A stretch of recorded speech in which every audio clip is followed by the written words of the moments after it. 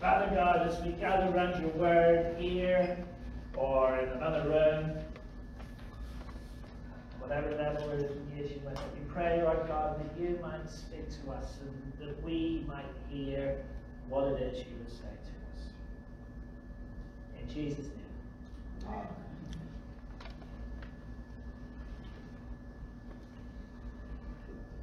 I believe in God, the Father Almighty, creator of heaven and earth. I believe in Jesus Christ, his only Son, our Lord, who was conceived by the Holy Spirit and born of the Virgin Mary. He suffered under Pontius Pilate, was crucified, died, and was buried. He descended to hell. The third day he rose again from the dead. He ascended to heaven and is seated at the right hand of God the Father Almighty. From there he will come to judge the living and the dead. I believe in the Holy Spirit, the Holy Catholic Church, the communion of saints, the forgiveness of sins, the resurrection of the body, and the life everlasting. Amen.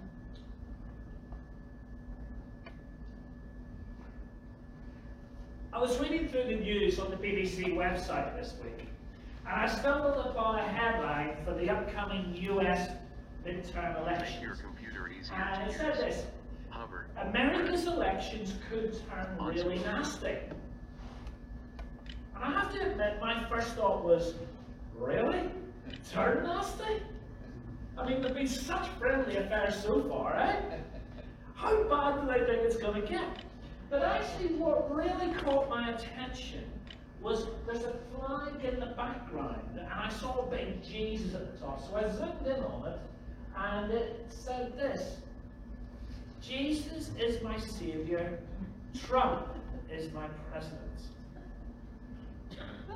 And you know, I found myself quite sickened. Not merely that Trump's name is on that banner, but it's not so much that I genuinely do struggle to believe why so many of the evangelical Christian community has so readily bought into Trump, almost uncritically. But it just smacked of me as like a first century Corinthian, Ephesian, or Colossian follower of Jesus, saying Jesus is my savior, but Caesar is Lord. Just smacked. That said, it would be fair to say that September was a fairly momentous month for our nation. I'm reliably informed that never before in our history have we acquired a new Prime Minister and a new monarch in the same week. And although something I only discovered this week as I went actually to check out that fact, because I thought, I'm bound to say that, and then somebody's going to tell me, oh, it's happened several times before. But did you know that up until the mid-19th century, the death of a monarch would have led to the dissolution of Parliament and a general election? I have no further comment on that, except that I find it interesting. But the last public acts of our late Queen on Tuesday the 6th of September were to accept Boris Johnson's resignation as Prime Minister and to invite Liz Truss to form a new government. And little did any of us know that not much more than 50 hours later, on the Thursday, the Queen would pass away, bringing King Charles III to the throne. However, these events were quite different. Sad though the news was of the Queen's passing, there's long been an inevitability to Charles' accession to the throne. No one may have known when, but we knew one day it was probably going to come. And Charles admitted on the first meeting with the new PM, it was a moment that he had been dreading for years. And yet it was a moment to which quite literally his entire life had been moving. He was quite literally born to the role. Whereas it was only in relatively recent weeks that Liz Truss becoming Prime Minister seemed inevitable. As they went through the various rounds of MPs voting, it was only right at the very end that she made her way to the top two, who would ultimately contest the election amongst Conservative Party members. So they were quite different, but they were both significant political moments in the history of our nation, just as the midterms will be in America. But today, as we continue our wander through the Apostles' Creed, we come to what one writer has described as a supreme political event in world history. Over the last few weeks, we have followed Jesus from his birth through his suffering under Pontius Pilate, being crucified, dying, being buried, descending to the dead. Last week we looked at the resurrection. But he wasn't talking about any of those. It was what happened next. And today we look at the next part of the story and the next line of the agreement. He ascended to heaven and is seated at the right hand of God the Father Almighty. So today we're talking about ascension and what it means for us.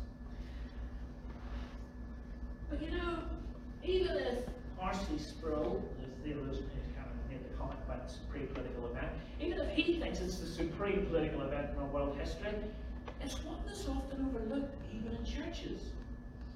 Last week I was congratulated by somebody for handling a subject not many preachers talk about when I talked about resurrection. And I must admit I was quite surprised because I think I talked about it quite a lot. But ascension, that would be much rarer.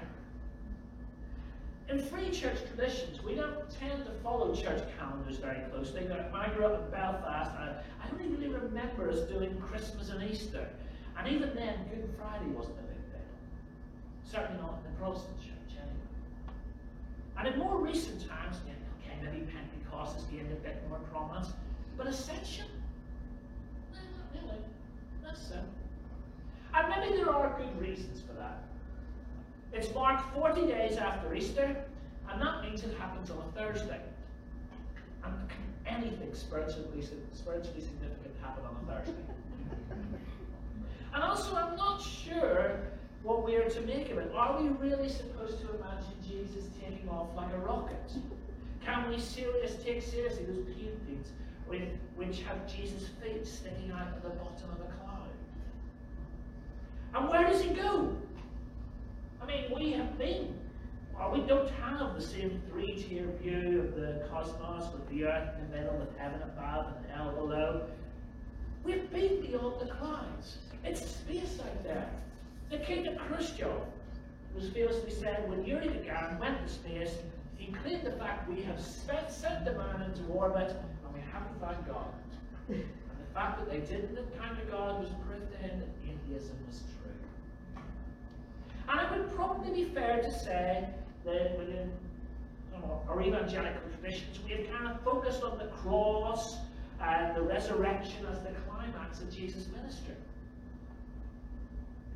And ascension has kind of faded into the background. And yet it appears to have been incredibly important to the first Christians. Although there is very little direct mention of it, it comes up again and again throughout the New Testament. Buckle up, there's going to be a lot of text here. In John, Jesus meets Nicodemus and he says, "No one has ever gone into heaven except the one who came from heaven, the Son of Man." A few chapters later, Jesus challenges the crowd about their unbelief, saying, "Do my words offend you? Then what if you see the Son of Man ascend to where he was before?" At his trial, Jesus is asked to speak plainly and tell them whether or not he's the Messiah. And he says, if I tell you, you won't believe me. And if I asked you, you wouldn't answer. But from now on, you will see the Son of Man seated at the right hand of the mighty God. When the risen Jesus meets Mary Magdalene in the garden, he says, "Don't hold on to me, for I have not yet ascended to my Father. Go instead to my brothers and say, I am ascending to my Father and your Father, to my God and your God." And then we move on a bit later, and it's just before Pentecost, and the disciples are trying to choose a replacement for Judas. And they say it has to be one of us who has been with us from the very beginning, from the baptism of John, right up until the day he was taken up from us. Or on the day of Pentecost, Peter says, God raised this Jesus to life, and we are all witnesses to him. Exalted to the right hand of God, he has received from the Father the promised Holy Spirit and has poured out what you now see and hear. Peter was on there, and he's told by the Sanhedrin to stop talking about Jesus. He says, God has exalted him to his own right hand as Prince and Saviour, that he might bring Israel to repentance and forgive their sins. Later, Stephen faces trial, and before he's killed, he is said to have looked into heaven and saw the glory of God and Jesus standing at the right hand of God. And he says, look, I see heaven open and the Son of Man standing at the right hand of God.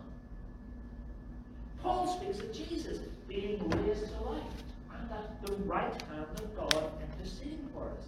He speaks of God showing his power when he raised Jesus from the dead and seated Jesus at his right hand. He encourages the Colossians to set their minds on things above, where Christ is, seated at the right hand of God. Peter also speaks of the ascension and how Jesus has gone into heaven and is at God's right hands with angels, authorities, and powers in submission to him. Hebrews speaks a lot about the ascension. He says, after he provided purification for sins, he sat down at the right hand of the Majesty in heaven. Jesus is described as a great high priest who is exalted above the heavens and has ascended into heaven. We're told to fix our eyes on him, the pioneer and perfecter of our faith. For the joy set before him, he endured the cross, scorning its shame, and sat down at the right hand of the throne of God. The next one won't know it. For the lack of attention given to the subject today, and I hold my hands up and say I'm as guilty as the next one, it can seem like the sin is relatively important to us, certainly compared to the cross and empty tomb. But it was very important to them. And we do well to check why. What were we missing something? Why is the ascension so important? Well, it's the moment when, having achieved it, all God sent him to do, Jesus is received back home to the Father. It's like God's final acceptance of all that Jesus has done for us. You see, the cross and the resurrection, important as they were, are not the climax of Jesus' ministry. They are markers on the road to the ascension, which is. For it is the ascension which marks Jesus as the world's true King. This was the moment all his life had been moving towards, just like Charles's 70-odd years had been moving towards it. That Jesus would be King of Kings and Lord of Lords. And the circumstances to his birth might have been markedly different to Charles III, but Jesus was literally born to the role. He was born for this moment. Or if I can take you back to the US story with which I began. The cross and the resurrection are what made Jesus our Savior. It's the ascension that makes him Lord. The point of ascension is not whether we can imagine Jesus taking off like a space shuttle, or if we can imagine nail-scarred feet poking out at the bottom of the cloud. As R.C. Sproul put it when he described the ascension as the supreme political event in history, Jesus ascended not so much to a place as an office. In one moment, he leapfrogged the status of despised Galilean teacher to the cosmic king of the universe, jumping over the heads of Pilate, Herod, Tiberius, and all the other rulers of the earth. The ascension catapulted Jesus to the right hand of God. I do wonder if that was a deliberate pun. The ascension catapulted Jesus to the right hand of God, where he is enthroned as King of Kings and Lord of Lords. But it brings tensions with us. See, in a sense, the ascension highlights absence. It's there in some of the language used that we count that Jesus is no longer with them. In Acts 9, we see that Jesus was taken out before their very eyes, and the cloud hid him from their sight.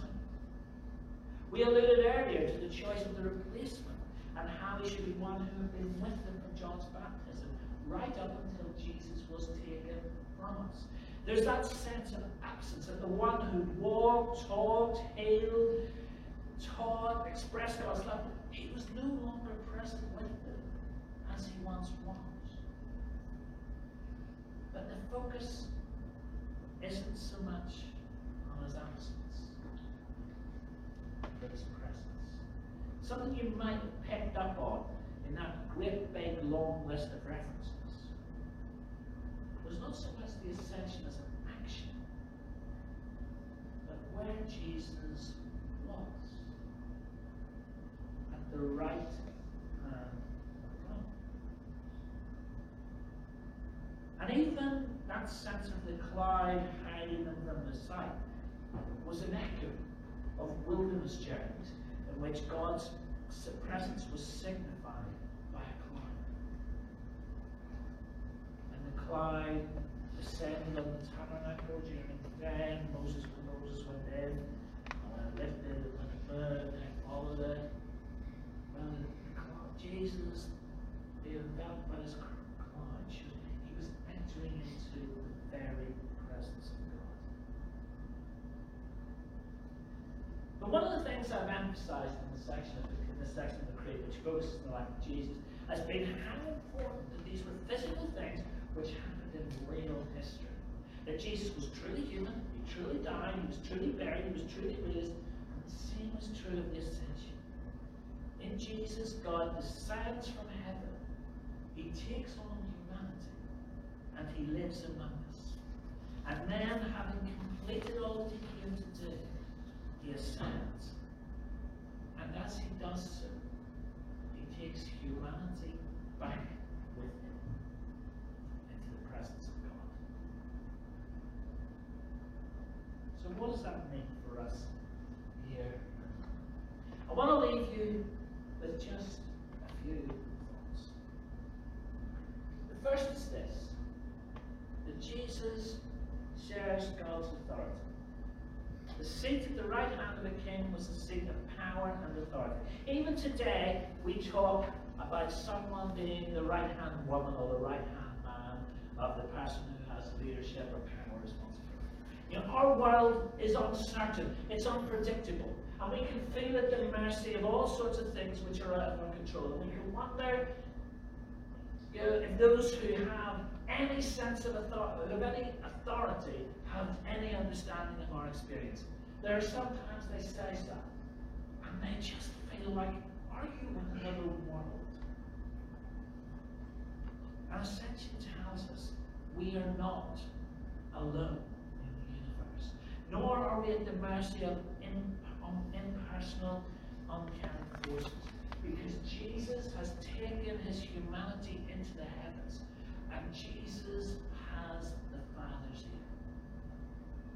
He shares God's authority. He is king of all, ruler over all. He's upholding all things. He's the one at work all things, whether we see him or not, whether we feel him or not, and he is working them for good. And Ascension tells us that our destiny is not in the hands of Vladimir Putin or Liz Truss or Keir Starmer or Joe Biden or Donald Trump or any other pretender.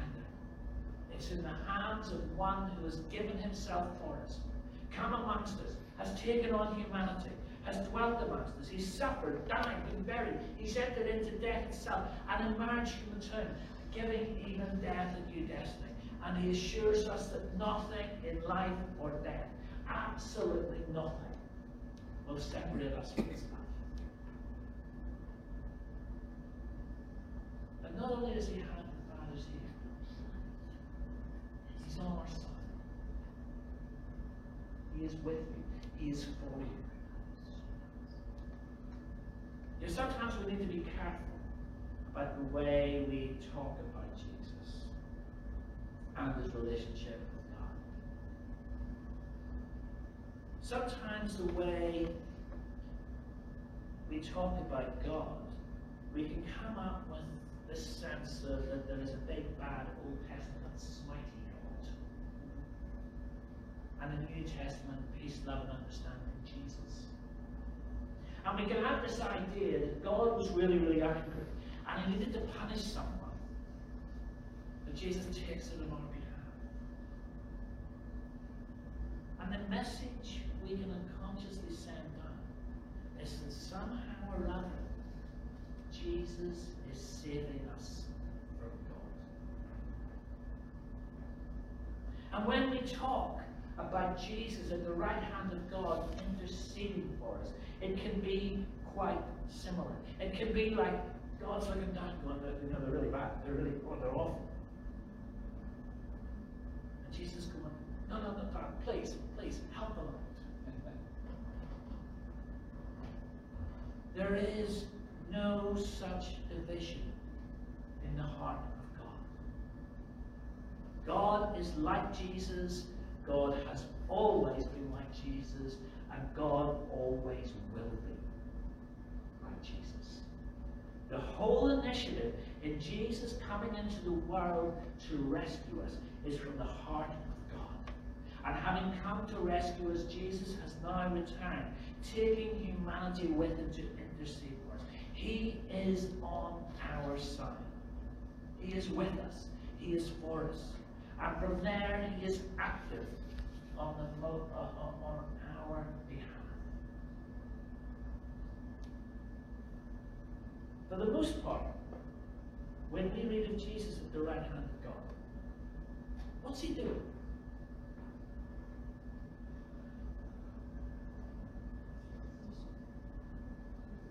Think of that big list of readings I gave. Jesus was what at the right hand of God? You're doing it now. Exactly, well done. Well done. He's seated at the right hand of God. And the sense is that Jesus has done all that is necessary on our behalf. That his life, death, and resurrection, they have made him our Saviour. Nothing more needs to be done. And being seated implies rest. There's work on our stand, and it kind of implies settled possession. And there's no one coming along to take his place for him. He's got his feet under the table. But it can create the sense of being disconnected from us. He is detached from us and insulated at the right hand. And nothing could be farther from the truth. There is one passage which was in that list which describes it differently. And we touched on it this morning. When Stephen is at his trial just before he is killed, he looked up to heaven and saw the glory of God and saw Jesus standing. And he said, look, I see heaven open and the Son of Man standing at the right hand of God. In the moment of crisis, it's like Jesus has risen to come to the assistance of the one who calls him. And even at the moment of death, which this was going to be for Stephen, he rises to welcome him. He told his disciples he had gone to prepare the way for him. And now he comes to our aid. Whilst he was on earth, Jesus was always restricted by time and space. Now that has been broken. At the right hand of God, he can be wherever he needs to be. It's because of the ascension that we can truly say, as we considered a few weeks back, where can I go from your spirit? Where can I flee from your presence? And the answer is nowhere. For nowhere is God more than a breath away. There's quite a lot more I can say on this, but I'm going to actually leave it a couple of weeks. But there's one final thing. If we take away nothing else I've said from this morning, it's this. Because of Jesus, we can approach God with confidence. The history of humanity and our relationship with God has forever been one filled with fear. As Christians, we quite often talk about we're in this really, really bad situation, and then God showed up. Like he wasn't there initially. Bam. Well, in history, when God showed up, that was never a good thing. And even in our Bible, that's the case. Look at basically any encounter with the divine. And what is the first word spoken? Don't be afraid. Why? Could it be because fear's a pretty natural response? But in Jesus, he says, there is no need for that fear. For we have a God who understands us, who has faced the trials we face, who empathizes with us, who gets us. In Jesus, he has descended and become one of us. And afterwards, he has ascended and taken humanity with him back into the garden. In Hebrews, he's likened to a high priest who used to be able to go once a year into what they understood to be the presence of God. Once a year to intercede on behalf of the people. And actually, that wouldn't be this week, believe it or not, on Tuesday or Wednesday. Tuesday through Wednesday evening, the Day of Atonement. And his sacrifice would make atonement for the people. But in Jesus, we have one who is ever there for us, who gets us, who understands us, who cares for us, who is with us and for us, who is on our side, who holds the future. One who passed through death to life again, and is worthy to be called our Savior. And one who has ascended into the heavens, who is at the right hand of God, and is worthy